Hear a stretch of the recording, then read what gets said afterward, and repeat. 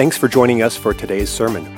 We're always so encouraged to hear how God is working in your life. If the messages of this church have touched you in some way, please share that with us by clicking on the Contact tab at lifesc.org to send us an email.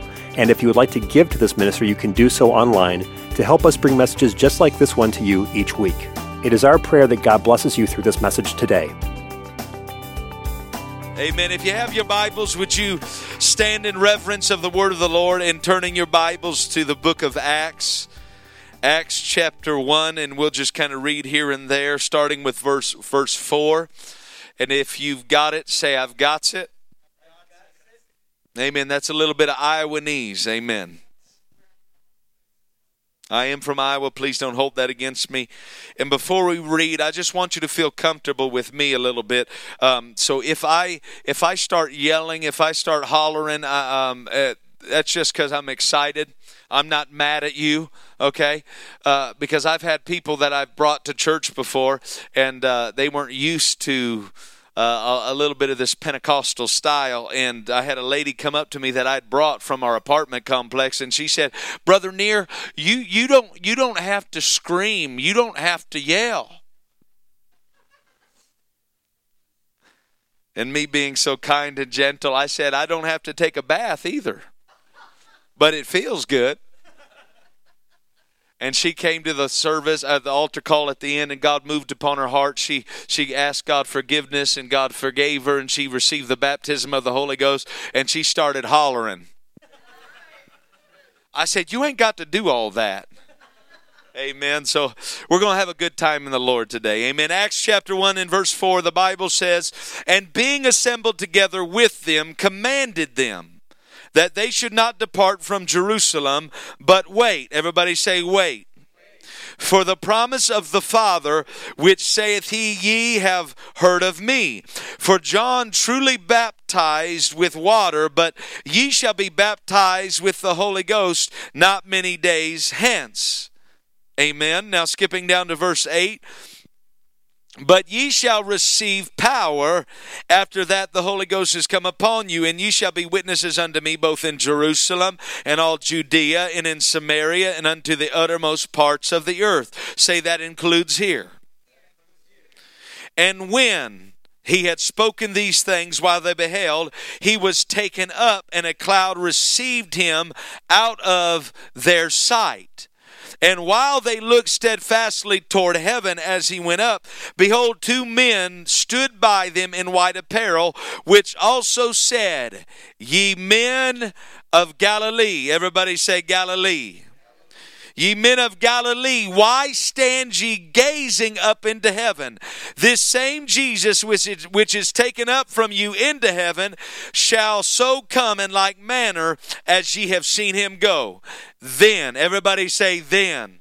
We're after a then today, amen. Then returned they unto Jerusalem from the mount called Olivet. See, where Jesus spoke the promise and where the promise was fulfilled was two different places. So in between where God spoke the promise and where the promise would be fulfilled, the Bible said they returned from Jerusalem from the mount called Olivet, which is from Jerusalem a Sabbath day's journey.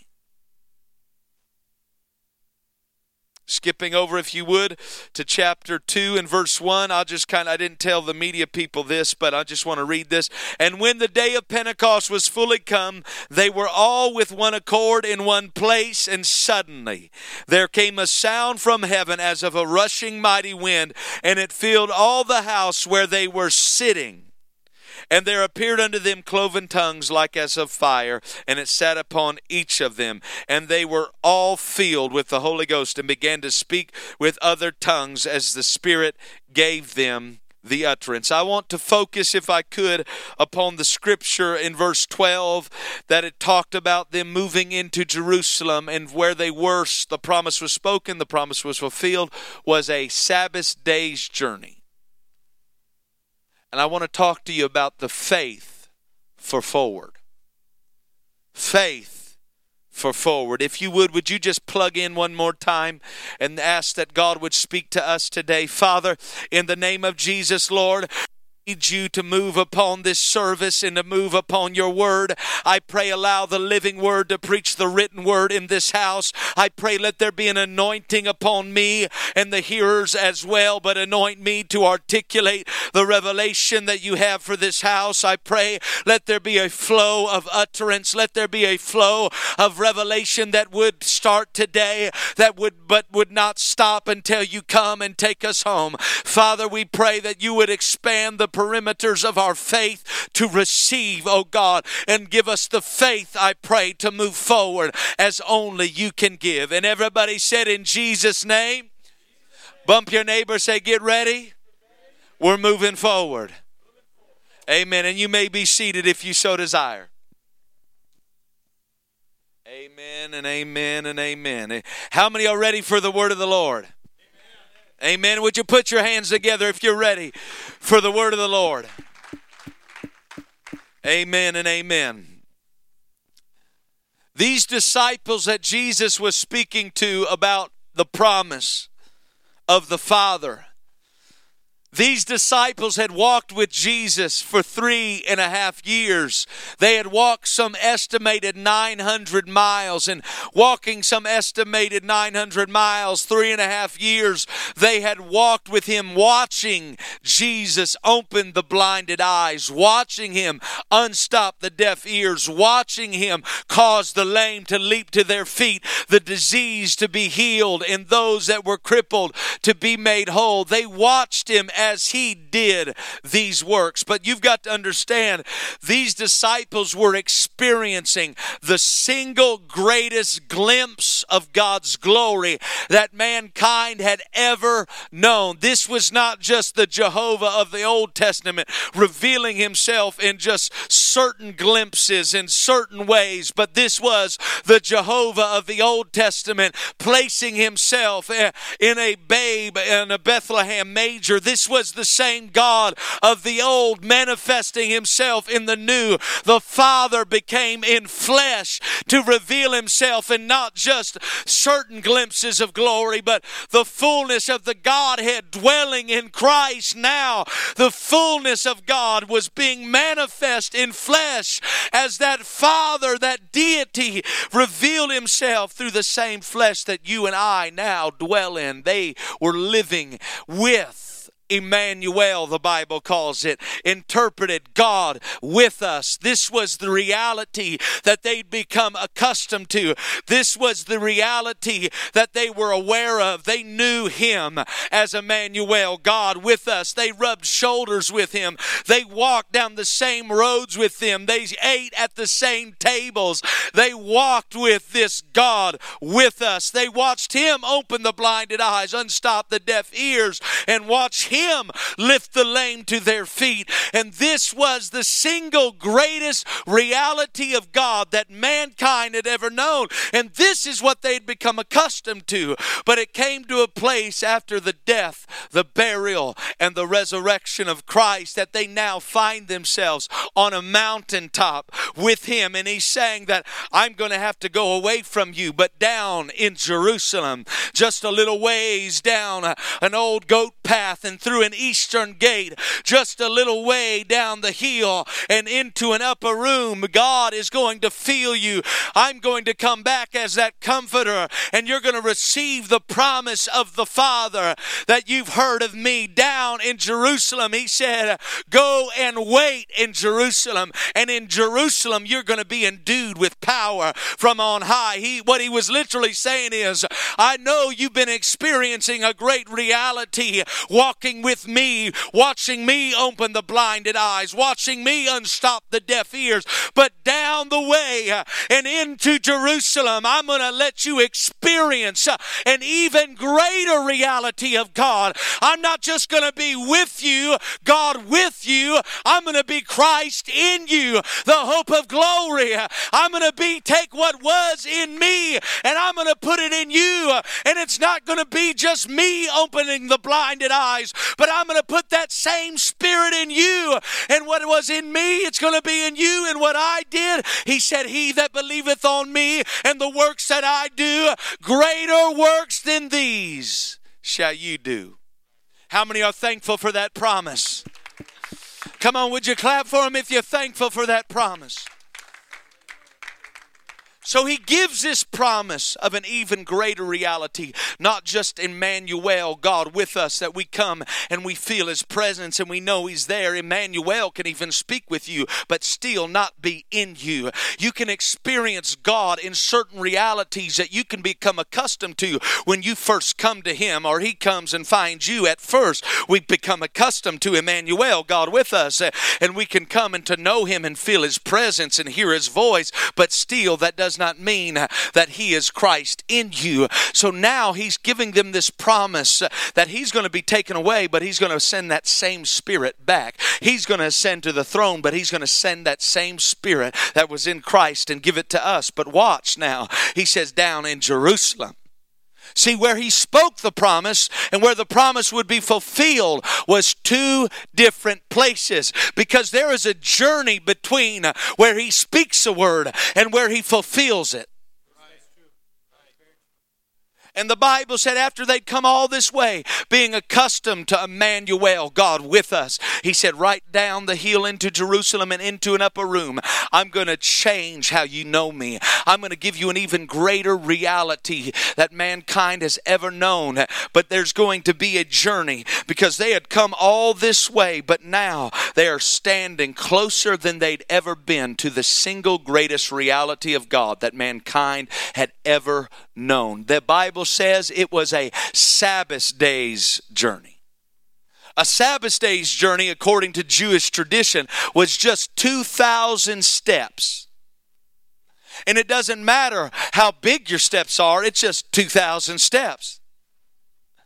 It's 2,000 steps, some estimated 3/4 of a mile, possibly 15, 20, 25-minute journey down into position for God to be able to fulfill his word and carry out his promise. They were, after 3.5 years, after 900 miles, after all that they had been through, now they stand on a mountain closer than they'd ever been to the greatest reality of God, closer than they'd ever been to God fulfilling his promise and carrying out his word. Just 2,000 steps, just 15, 20, 25 minutes, just maybe possibly 3/4 of a mile. They could literally, where they stood, look down and see the very upper room where they would sit and receive that very promise. That's how close they were.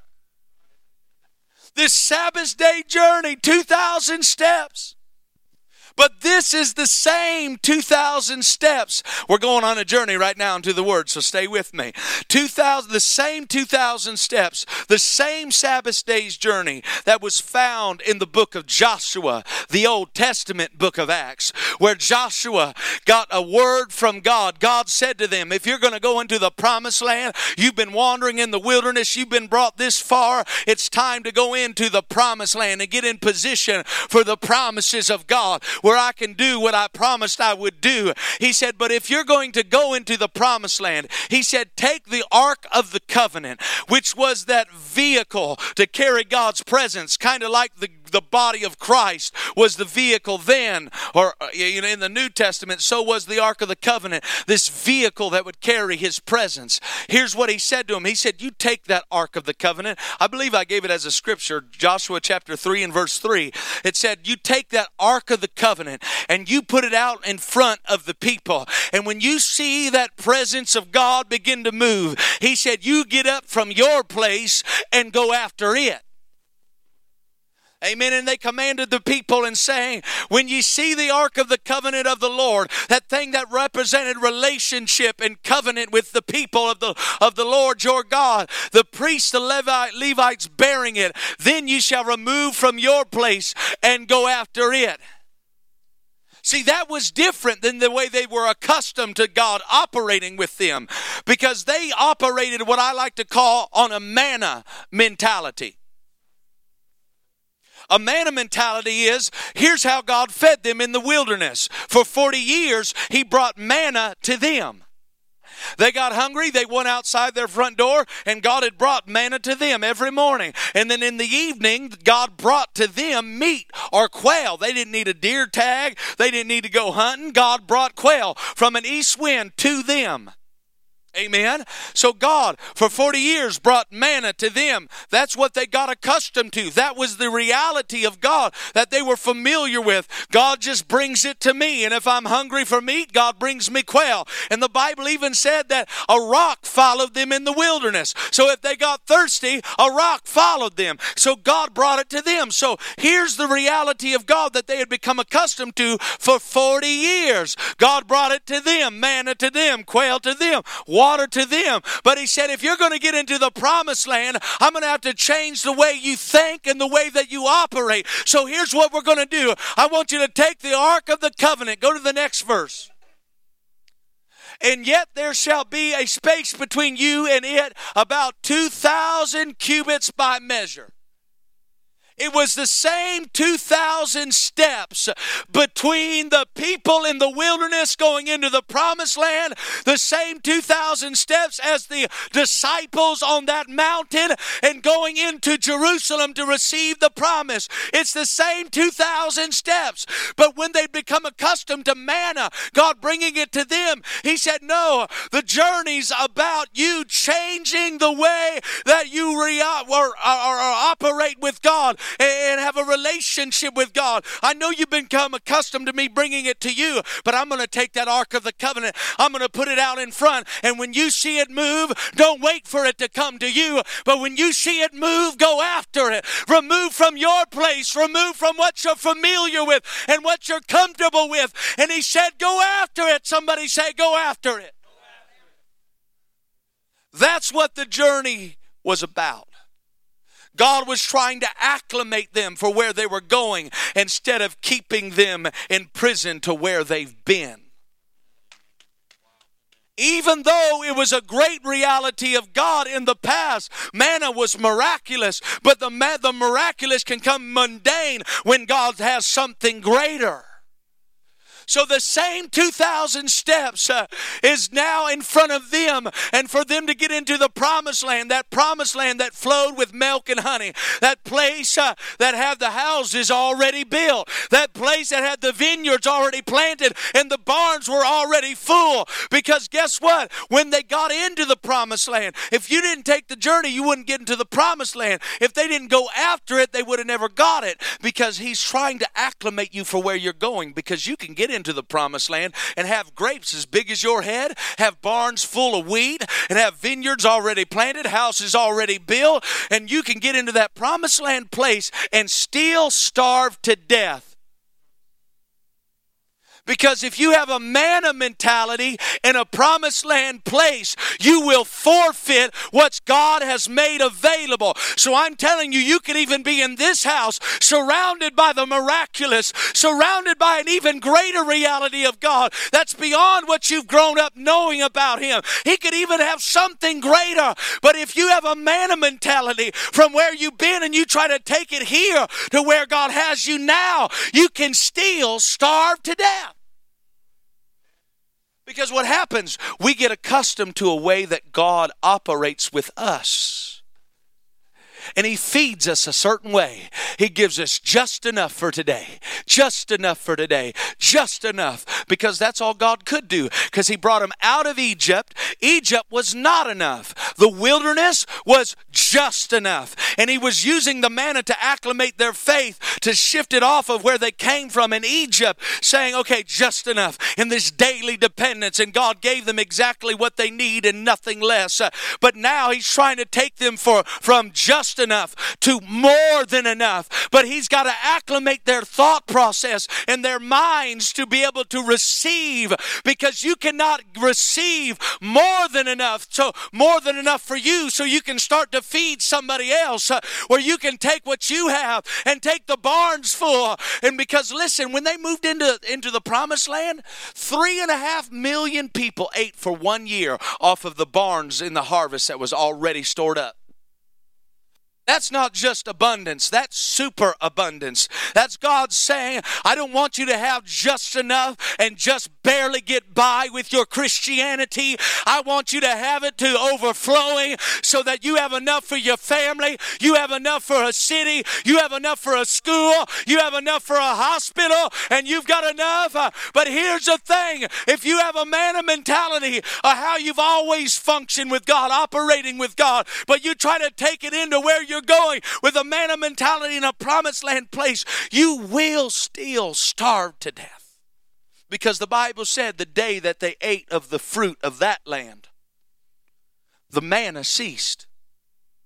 That day. So as long as we're waiting for God to bring it to us, that's why he put the ark out in front and gave them a Sabbath day journey. He said, no, before you get there, I've got to change your mentality. I've got to acclimate you for where you're going instead of where you've been so that you can get the most out of where I'm taking you. So now they get there. Oh, you're not hearing me right now. He said, I want to get you there so you can reap the full benefits. But it's not just going to be me bringing it to you and spoon feeding. No. But what it's going to be, you're going to get in that promised land. You're going to need to learn how to take that seed that God's given you. Learn to take that word that pastors dished out and learn to take that seed of the word of God and learn to go out and plow that field yourself and learn how to plant that seed yourself and learn how to water it yourself and watch it come up a miraculous harvest, so you will never know the true value of the word just when it's being handed to you like manna. But when you take it and say, Pastor, that's a good word, I think I'll go take it out to the field and I'll plow that field. I'll witness to my neighbor. I'll share about baptism in Jesus' name. I'll share about the Holy Ghost with my friends. He said that's what you've got to do. Not just wait for it to come to you, but you've got to learn to plant it in the field yourself. And that's when you can see it multiply and understand the value of the seed. Amen. Let's just stop and love the Lord right now. Thank you, Jesus. Thank you, Lord God, that you've invested in us. Thank you for your word. In Jesus' name. Hallelujah. Hallelujah. Hallelujah. See, now that's where the disciples are. In the same exact position and posture. And they were, in the Old Testament, are examples. So now the disciples are on the mountaintop. Jesus gives them a word and gives them a promise that down in Jerusalem, a Sabbath day's journey, all of a sudden Jesus is taken away in a cloud. The Jesus that they had fallen in love with, the interface in which they interacted with God in a greater reality than they have ever done. Now that same Jesus is taken away from them and they're stuck gazing, lingering into the residue of a reality of God that had now passed. But that's where these disciples now were on this mountain. They were closer than they'd ever been. They were closer. It was right down a hill. They could have just looked down the hill and say, hey, that's the upper room right there. But the fact of the matter was, they couldn't get there because they were stuck here. They were lingering in the residue and the leftover of the reality of God that they'd always known. Then all of a sudden angels show up and they come to him and give them the faith. We've got to break from here because we have a mentality. Where did we see him last? Instead of where's he going to show up next? But for us to break from here and what we've always known and what's always been comfortable to us, we've got to detach from being imprisoned by a powerful past. It's not drugs. It's not. No. It's just a powerful past. They watched him open the blinded eyes. They watched him unstop the deaf ears. No wonder they're stuck. Because it was a great past. They watched all kinds of stuff happen. The worship was extravagant. All the stuff that other church did. All of a sudden, God sends an angel, a messenger. while they're being imprisoned by a powerful past, saying, "Ye men of Galilee, why stand ye gazing?" That same Jesus, the same way you saw him go, he's about to come back. He went out in a cloud. He's about to come in a wind. Although that was great, there's greater waiting. But here's the challenge for us to break away from what was so that we can inherit what will be. Because that is great. But here's the thing. He opened the blinded eyes. He did. As long as Jesus in flesh was there, it was him doing it. One was doing it all. But he's trying to move us into a place where we can all do it. Where he says, that same spirit that was in me, it's about to be in you. And you're going to open the blind eyes. You're going to unstop the deaf ears. That same spirit that was in Christ. I don't want just one son. I want many sons of God. They are led by the Spirit of God. They shall be called the sons of God. So they said, "Ye men of Galilee," and gave them what I believe to be the key, to give them the faith, to break rank away from what has always been and just turning your focus onto what will be and receiving all that God has. The angels showed up and they said, "Ye men of Galilee." That may not be very significant to you, the fact that they said that to them, but it was significant to them because they did not address them by where they were going or by name, but the angels addressed them, "Ye men of Galilee." In other words, if you can remember how far God's already brought you and all the journey that you already taken, ye men of Galilee. Galilee was where they were from. And if God can get you to look back to where he brought you from and how far he's already brought you and what he's brought you out of and what he's brought you through, and you look back beyond the Red Sea, you look back beyond and see what he brought you out of, that should give you the faith to take a few more steps forward. You men of Galilee. God was trying to say to them, your past was never meant to be your prison, whether it be good or whether it be bad. It was never to be the end of you. It was never meant to be the prison that would hold you away from everything that God has for you. But your past was meant to be the push that you would need when you were stuck on a mountain closer to the promises of God than you've ever been. He was saying to them, hey, God didn't bring you this far to let you die. He didn't bring you this far to let you live outside of your promises. He didn't bring you out of abuse. He didn't bring you out of other religions and denominations for you to settle for less, but just go down that hill knowing if God brought me this far, he's not going to fail me now. Come on, let's clap to Jesus, everybody. Let's thank him for what he brought us out of. He didn't let you go through it. He didn't let you go through it because he didn't love you. He let you go through it because he knew one day that all of these 1,000 years of God's providence would converge on this moment with you sitting here right now with a promise being available to you of the greatest reality of God today. He said, not because I don't love you, but because I knew you'd be here right now closer than you've ever been. And I put you through it or let you go through it because you would need something to cultivate faith. And there's nothing like your past that can cultivate faith to move forward.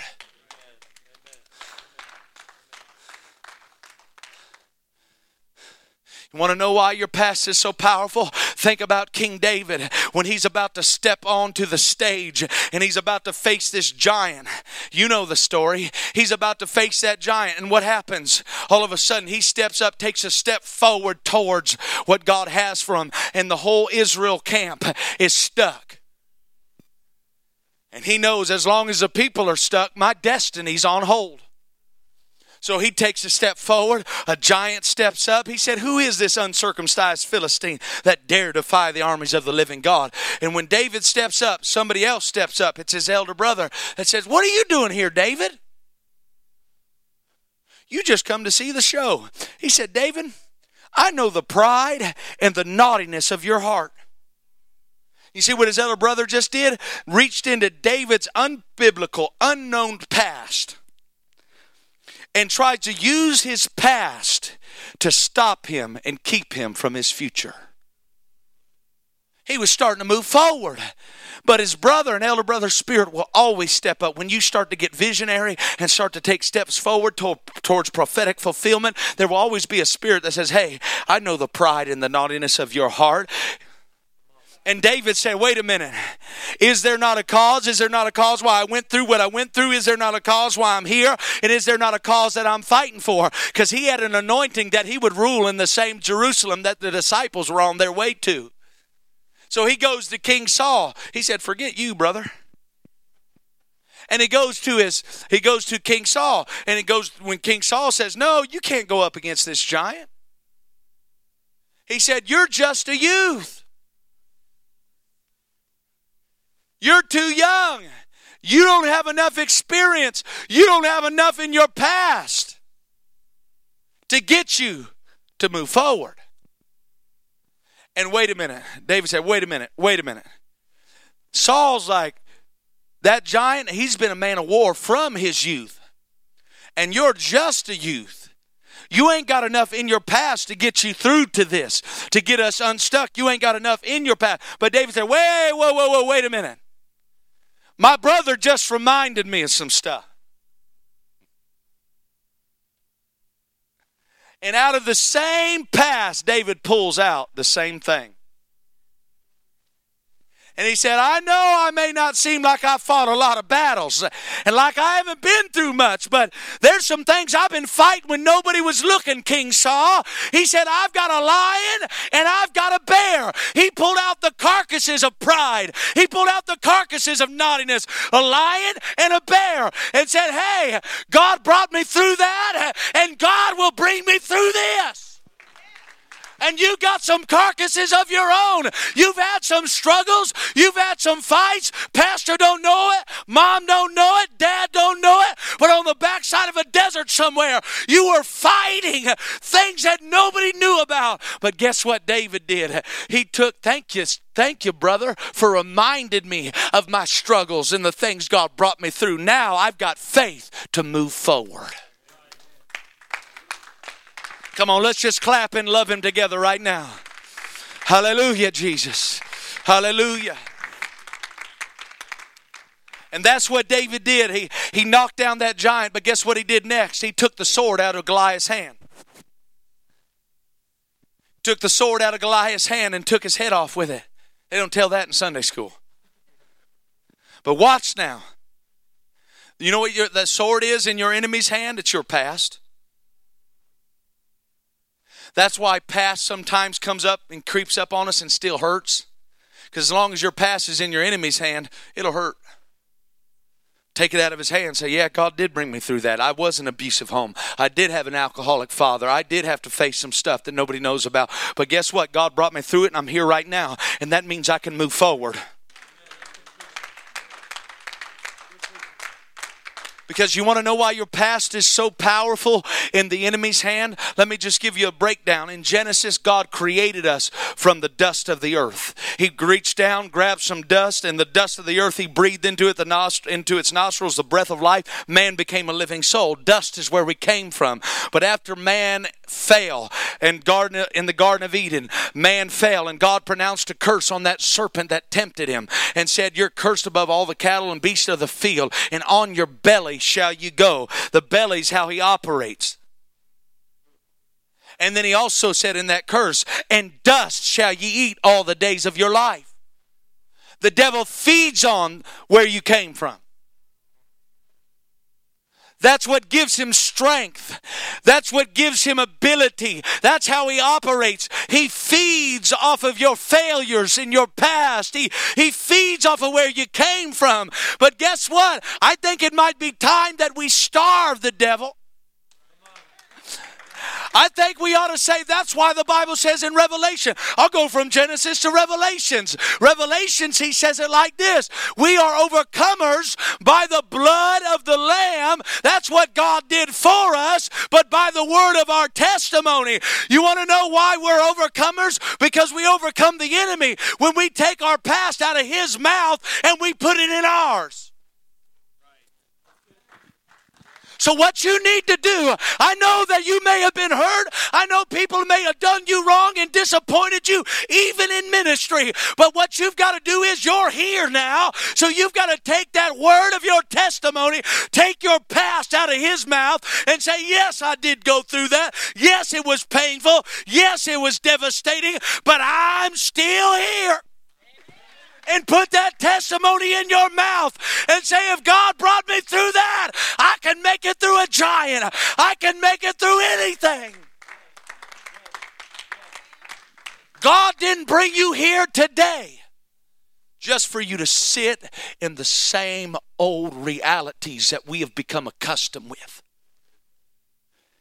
Because guess what? Even though your past may be powerful, as long as you settle for that, the devil wins. And this is where I'm going to close up real quick, okay? That's why in Acts chapter 28, Paul, one of the greatest apostles, is on his way on a prison ship to his purpose. And he's sailing to Rome, which was his ultimate destiny. It was the finale of his ministry. And on the way to that greatest reality of God that God would ever do through Paul, on his way, you know what happens? A storm rises up and crashes him and that ship into an island. And he makes shipwreck. But guess what? When he made shipwreck on that island called Malta or Melita, however you want to say it, when he made shipwreck closer to Rome than he had ever been. He'd come all this way, through all that he'd come through, to this moment.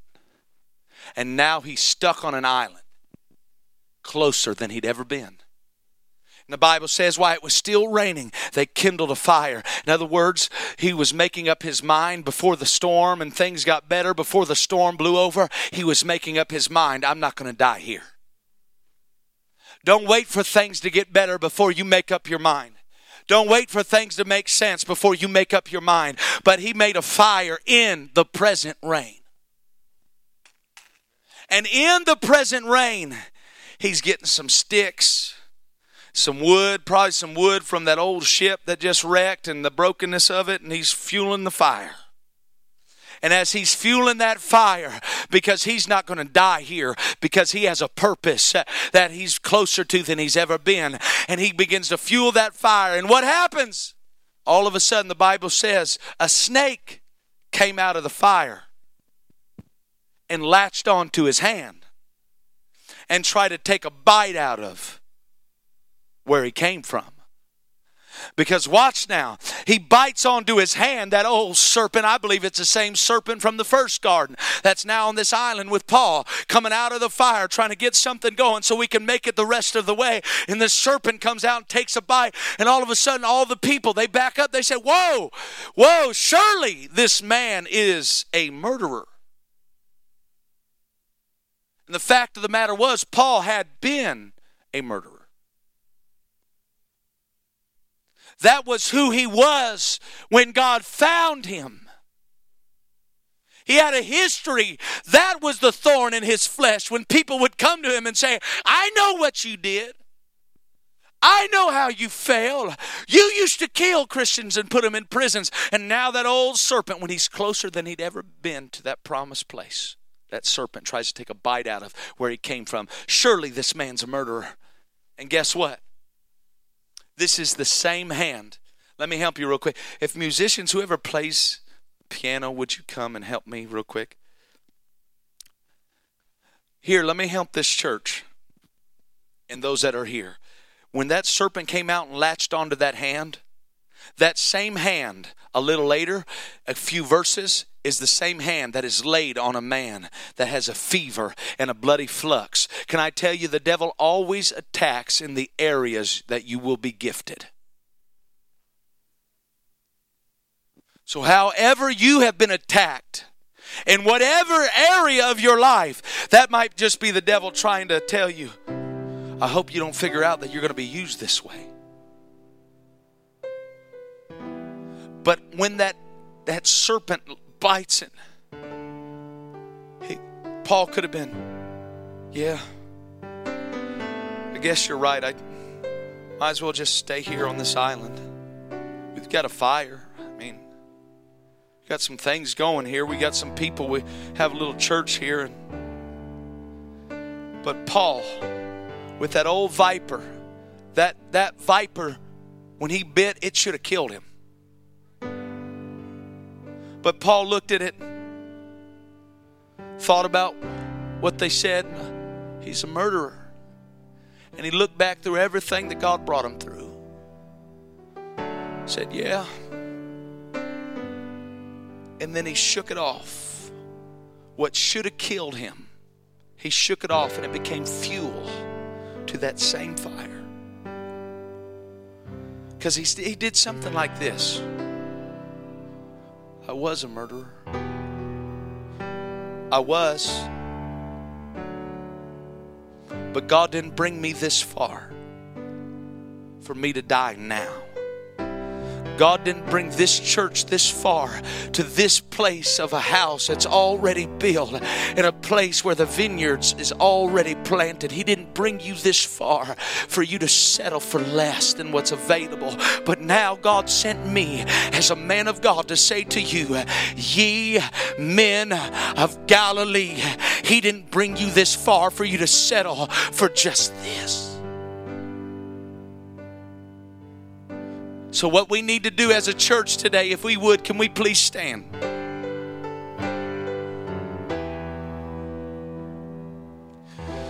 We've all faced things. I can't do what Jesus did. But He said, yes, yes you can. If that same Spirit that was in Him dwells in you. So what I've come to say, God didn't bring you this far to fail you, but the things that should have killed you, you're still here. So shake it off into the fire. Shake it off so you can move forward. That's where faith for forward is. Looking back at mom and dad and how they raised you and how they taught you. And yeah, that was good. That was great. But there's still more.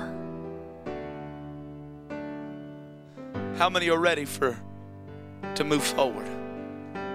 How many are ready to shake some things off and say, I'm tired of being stuck. I'm tired of living in the leftovers and residues of lesser realities when God, write down the heel. Now I've preached all this 15, 20, 25 minutes. How many are ready to take the journey? All God's asking is from where you're sitting right now is just take a few more steps up here to say, God, acknowledging God, saying, God, you brought me this far, not for me to leave sick. You've brought me this far, not for me to leave alone and depressed and confused about my calling. But you brought me this far. Now when you step out of your seat, you're acknowledging to God and nobody else. You're saying, I'm going to move forward because you didn't bring me this far to fail me. Would you come right now? Would you just come from out of your seat and just take a few more steps? Just a few more steps, and throw your hands up in the air and just say, God, you didn't bring me this far to fail me. Come on, come on, come on, everyone. Everyone, come on. And we're going to shake some things off today. We're going to shake some things off. We're going to shake off some old understandings that are limiting us. We're going to shake off some manna mentalities because God wants to give us more.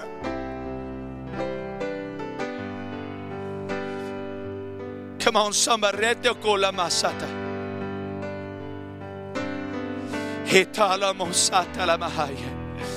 Come on, the Holy Ghost is here. And if you don't have the Holy Ghost and you would like to receive it, all you have to do, just begin to ask God to forgive you.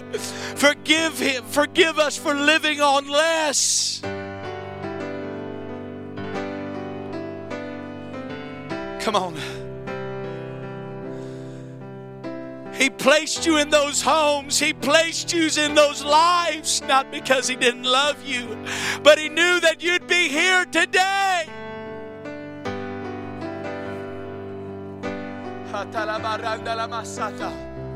That's it, Life Spring. That's it, Life Spring. Together would we press forward. Ye men of Galilee, press forward.